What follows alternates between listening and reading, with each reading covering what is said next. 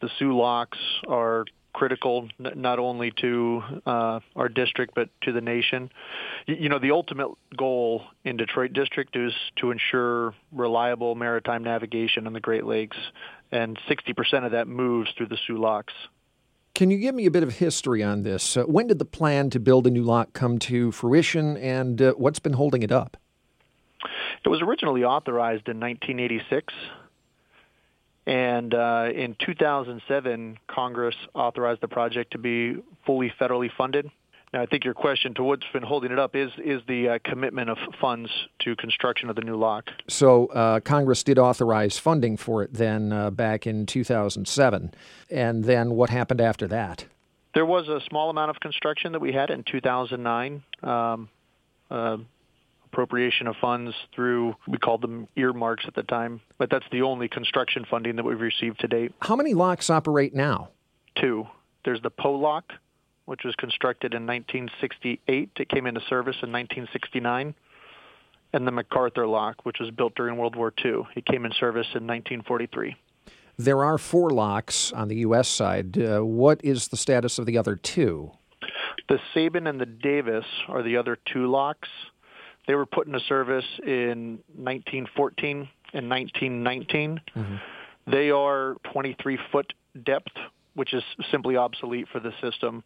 They've not been in use for about 10 years. And they're too small to handle a lot of the big freighters that come through the Great Lakes. That's correct. The Sabin and the Davis were both 80 feet wide, as is the MacArthur lock. The Poe lock is 110 feet wide.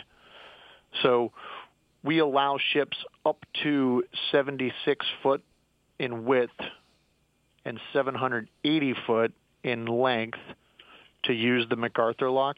All ships larger than that are restricted to the Poe. How would a new lock help, and why is it needed?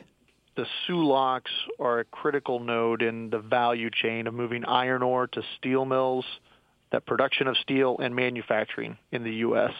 I think that's well known to officials in Michigan and the Great Lakes region at large. I think it's become more apparent nationally. That's really the critical issue here, is the value chain of iron ore, steel production, and manufacturing. And what you have right now is the majority of the commodity moving between mines and mills restricted to that single lock, the Poe lock. And if that were to close or break down, you'd be in a jam. That's correct. Now, it does have a good history of reliability. It's at its design life now, long-term reliability. Having a single point of failure in any system is not something we like to get into, but that is essentially what we have at the Soo Locks now. So what has to happen next to get this thing started?